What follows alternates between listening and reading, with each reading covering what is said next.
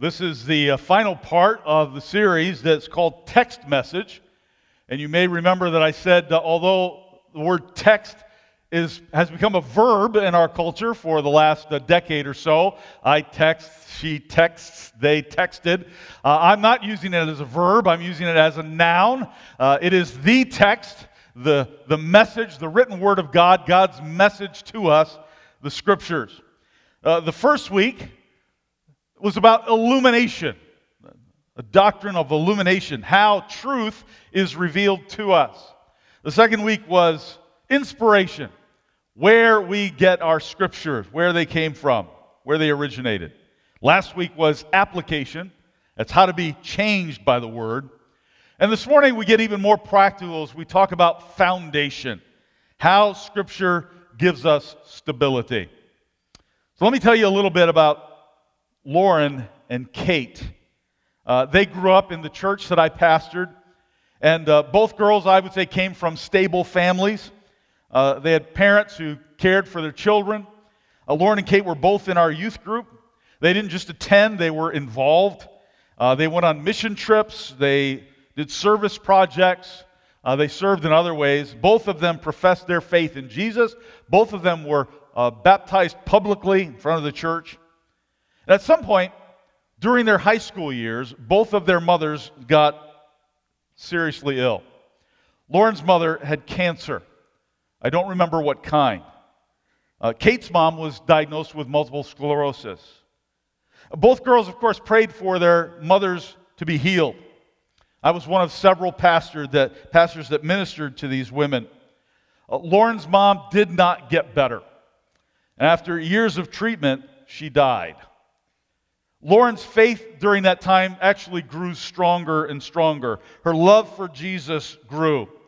The trauma of her mother's cancer, the grief of her death, brought Lauren closer to Christ. There she found comfort and peace and strength to go on. Kate was different, however. Years later, in fact, her mother is still alive. But since her mom did not get healed from MS, Kate actually began to doubt God. Despite her mother's own faith, the disease pushed Kate further away until she rejected everything that she used to believe. And now this bright and talented young woman does not even believe that there is a God. So how could two people who heard all the same things at the same church react so differently? Well, Jesus tells us what the difference is. Listen to this very familiar parable. Matthew 7. Therefore, everyone who hears these words of mine and puts them into practice is like a wise man who built his house on the rock. The rain came down, the streams rose, and the winds blew and beat against that house. Yet it did not fall because it had its foundation on the rock. But everyone who hears these words of mine and does not put them into practice is like a foolish man who's built his house on sand. The rain came down, the streams rose, and the winds blew and beat against that house, and it fell with a great crash. Now, I've been familiar with that story since I was a little kid. I've taught it. I've had it taught to me. You're probably very familiar with it. It was years before I recognized some very obvious things in this parable that Jesus tells. Dr. Martin Lloyd-Jones helped me to see, for instance, what these two men shared in common, some similarities. So let me point out what is the same about these two builders. First of all, they shared the same goal. That's obvious. Each one was building his house. Now, in that culture, home building happened at a very specific point in time in someone's life. A young man preparing for marriage had to build a house before the wedding. If that was true in our culture, Amy and I still would not be married to this day. But that was that culture. But I don't want you to limit it, because Jesus does not limit this story. This is a story for all of us. Jesus widens the application. And this is to male, female, young, old, married, single, homeowner, or renter. We are all building just as these men are. We're all building something of significance. We all have this overarching goal of building a family or building a meaningful life or whatever it is. We all share that same goal of building. The next thing that they shared that was similar was they heard the same teaching. Jesus said, everyone who hears these words of mine. These are men who heard the same thing. So they're in the same small group. They're in the same Bible study, the same worship service. So we're not talking about one guy who goes to church every week and one guy who sits home watching football. We're not even talking about a guy who sits in church disinterested or distracted. Both guys want to hear. Both guys are sitting through the same sermon. They're listening to the same truth from Jesus. Third similarity. They face the same storm. I read this story so many times and didn't even recognize this very simple fact. Jesus describes the exact same storm. Rain, floods, winds for both of these houses. And you say, well, why is that important? Well, let me tell you. Our house is about 4 miles from here. We can have a tremendous storm here at the church when I'm in my office, and it's completely dry at home. Sun shining, wonderful. And vice versa. Hail somewhere, but just a few miles away. Nothing. So what does it tell us about these two men? They're facing the exact same storm. They are, in fact, neighbors. They live right next to each other. And they're seeing the same devastating hurricane, experiencing the exact same thing. We also face storms of every variety. Storms are inevitable and they are necessary. And don't let anyone tell you there won't be any storms in your life. They're lying to you. They're lying to you. Even if he's a preacher, he's lying to you. There are storms. And although these two builders shared the same goal, heard the same message, faced the same storm, there are some differences. Let's point out the differences. First difference, they had different characters. Jesus calls one of them wise and one of them foolish. And you know which one you want to be, right? I do. Wise is to have your wits about you. It's to act intelligently. It's to make the right choices. No one wants to be foolish. That's a character flaw. The Greek word that Jesus, let me teach you some Greek now. The Greek word Jesus uses for foolish is the word moron. You got that Greek down now? Don't use it. Don't use it. Nobody is taking notes today so they can be a better moron, right? No. They had different characters. Next difference. They had different foundations. One built on the rock, the other built on sand. Now, who builds on sand? We do it all the time. If the location is desirable, then the house gets built on the beach or in the marsh or in the floodplain, right? Now, the difference is, as Luke in his gospel records Jesus' story, the difference is he says the wise man dug down deep. So what you have is you got one guy digging down to the rock to put the house, and the other guy saying, hey, this is beachfront property. Let's just start right now and build it on the sand. He starts at ground level. Now, without all the work of a foundation on the rock, what's going to happen? You got two building projects that are going to have vastly different timetables. Because the wise man, he's going to be digging, it seems like his project hasn't started yet. He's digging a hole you don't see. Nothing's going up, it's going down. And the other house goes up quickly. Now, the most famous of bad foundations is the Leaning Tower of Pisa. The builders discovered that the site they'd chosen wasn't solid rock, as they thought, but water-soaked clay. And what happens when you have something like this? It becomes a tourist attraction. As Anthony Evans says, a life without the right foundation is a tourist attraction.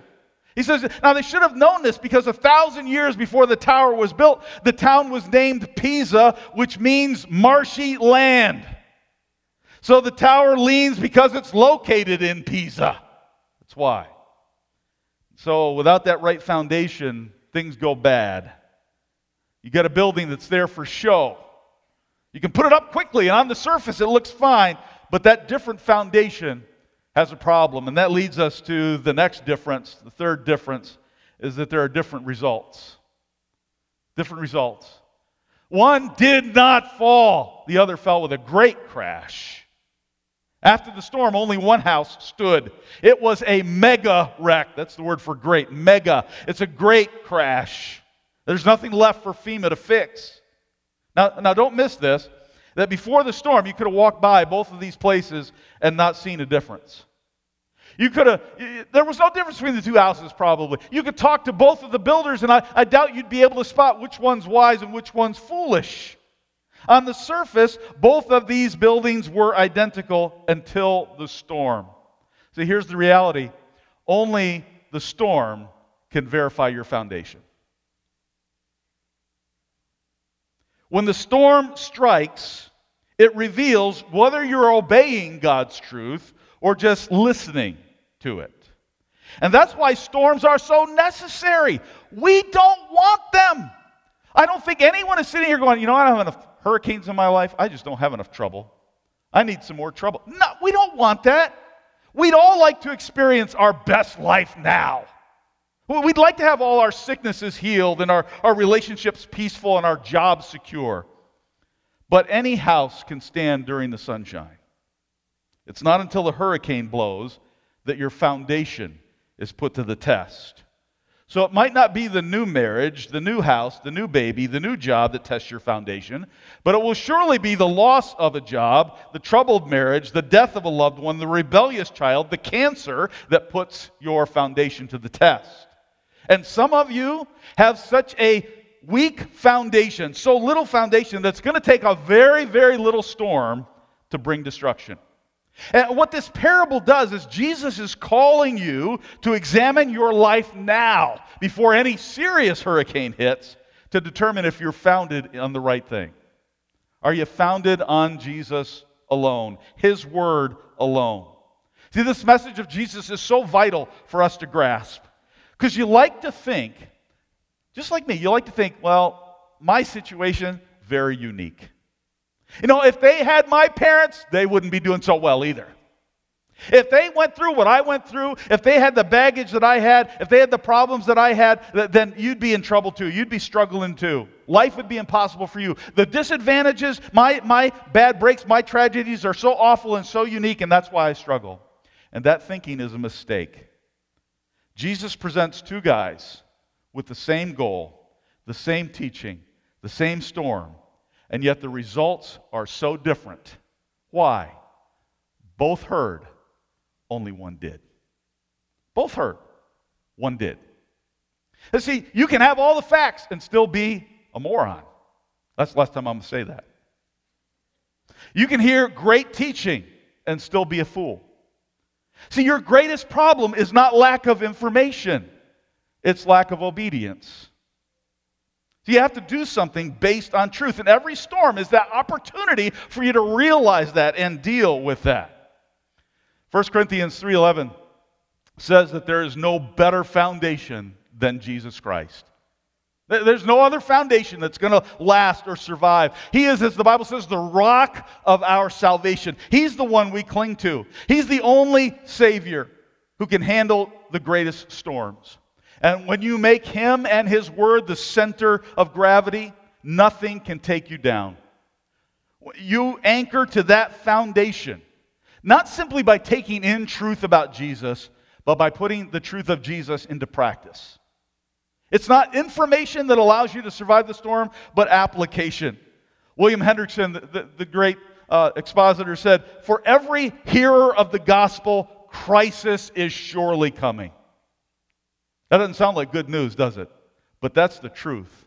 That's what Jesus says again and again. You want to be a hearer of the word? Understand, crisis is coming. It can be individual and personal. It can be vast and wide. There's crisis coming. And so the only way to survive that is the rock of our salvation.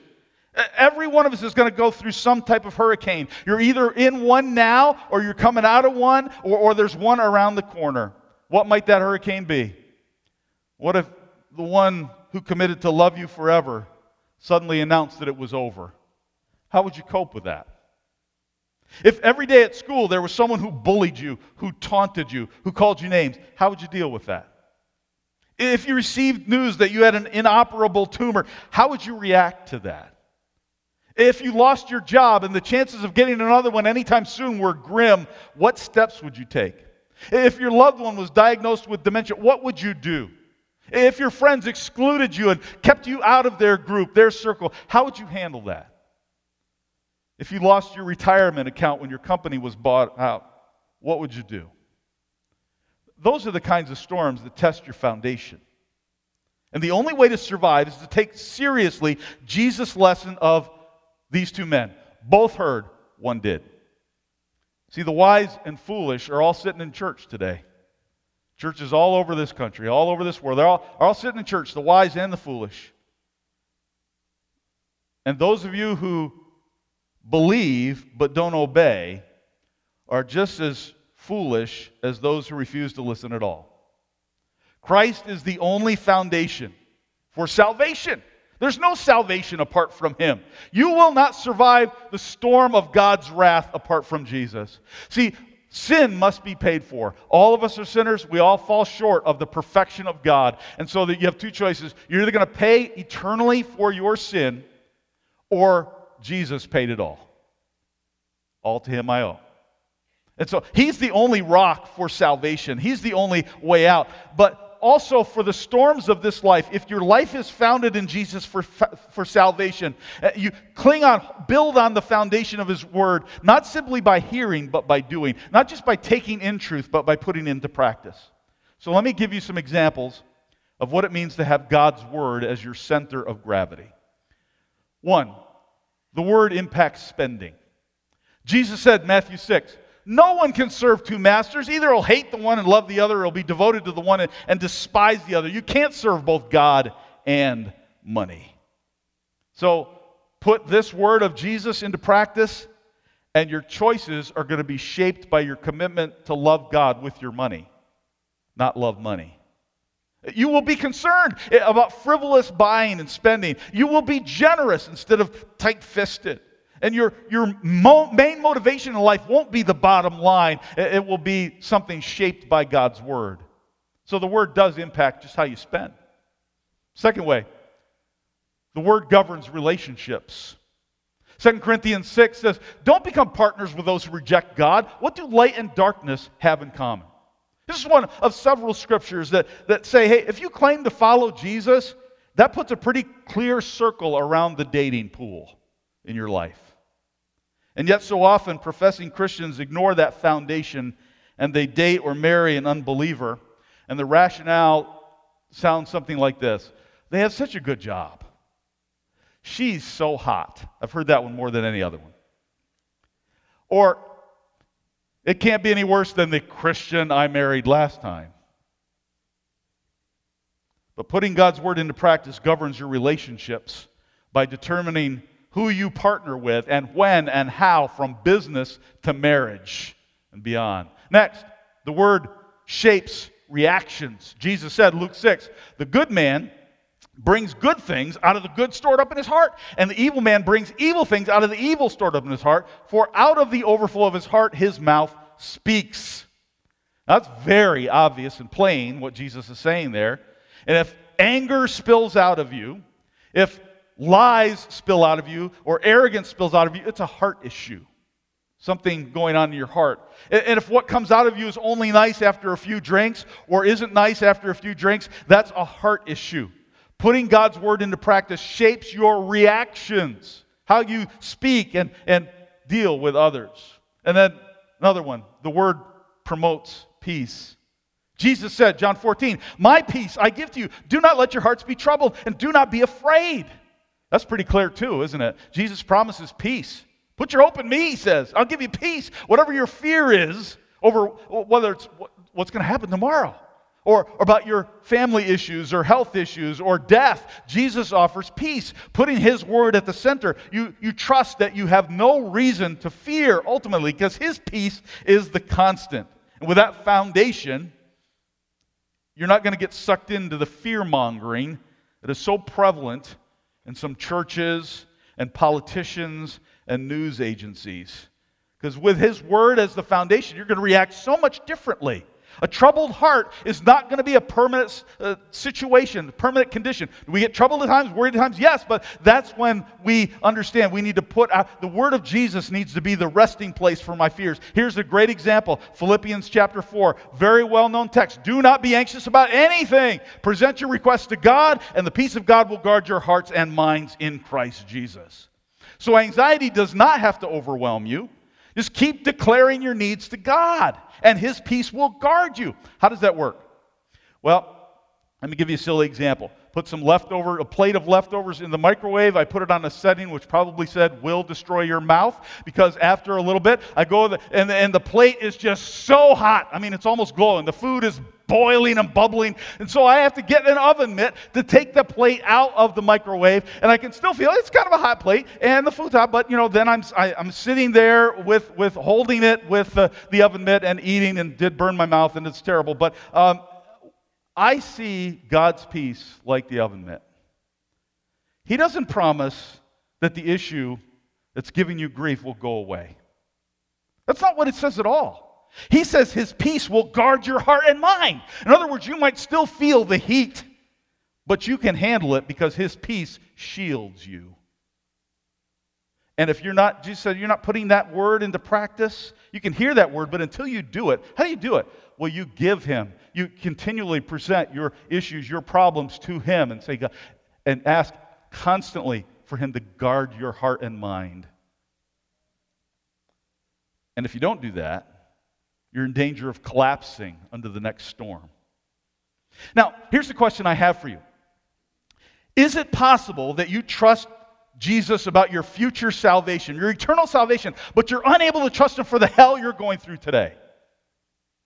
Yes, I believe Jesus can save me from eternal damnation, from hell itself, but you're struggling because you're going through things today. You've accepted the good news about the death and resurrection of Jesus, that provides the way of salvation for all who believe. You accept the sacrifice of God's Son in payment for your sin. His blood spilled out. You put your trust in Him that washed clean from your sin and gives you eternal life, gives you a new identity as a son or daughter of the living God. You say, I know that, I believe that, but my life stinks. I'm going through hell right now. Why is God letting this happen? And you find it a challenge to trust Jesus today. Some of you might think you're very, very solid, but when a storm comes, it might well reveal the immaturity and superficiality of your faith. Others of you might not think you're strong at all, but when the storm comes, it will show that you have anchored yourself to the rock. Because it doesn't matter how strong you are. What matters is what you're anchored in, who your foundation is. Is Christ the solid rock on which you stand? See, here's the difference between a Christian and a pseudo-Christian, the foundation. And there are many, many people who identify themselves as Christians in our country who built on a foundation other than Christ alone.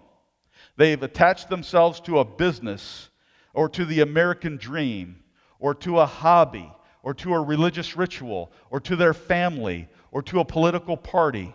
I read a few days ago this quote from Wheaton Prof. Dr. Amy Black.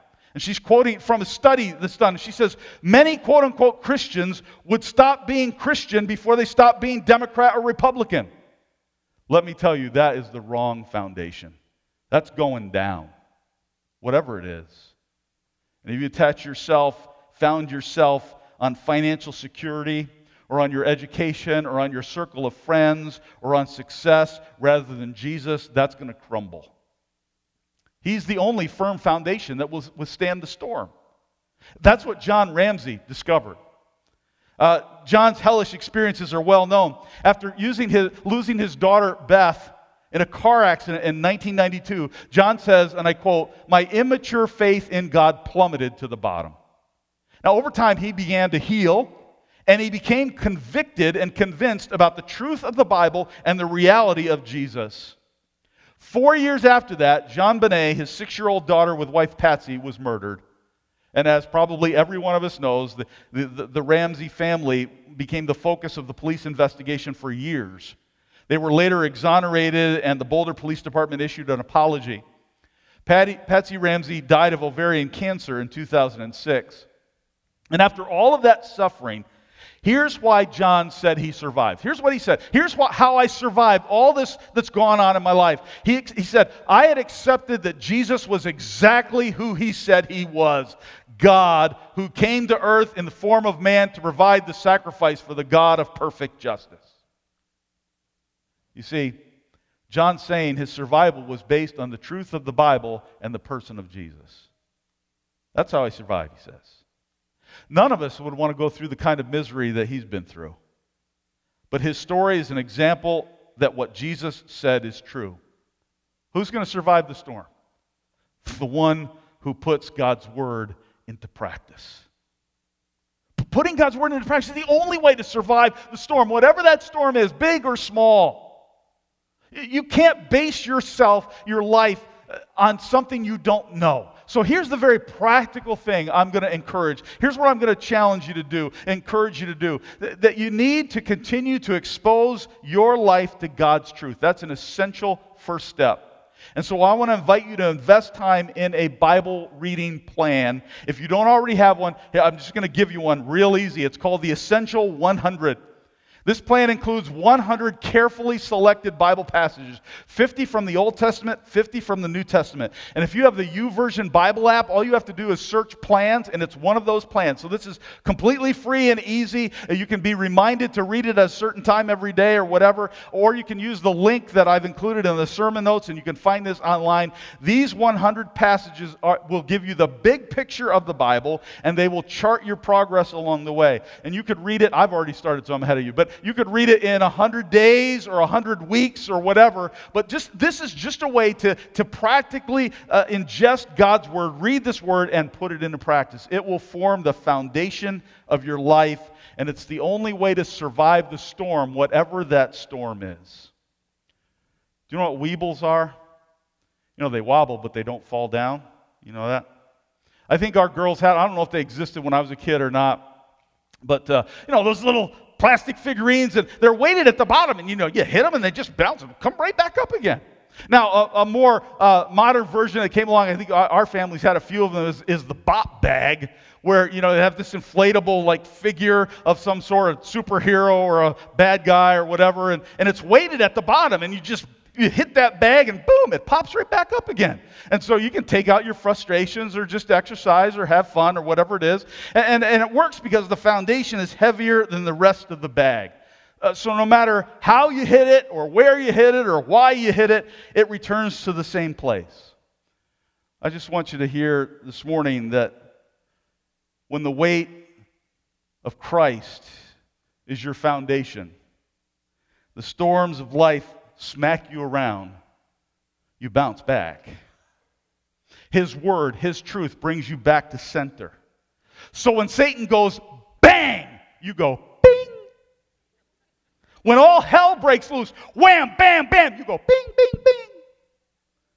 Because whoever builds on that rock, when the hurricane is over, that house, that life is still standing. Would you stand with me? And if you know the chorus of this hymn, you can join me in singing it. On Christ the solid rock I stand, all other ground is sinking sand. All other ground is sinking sand. Thanks be to God.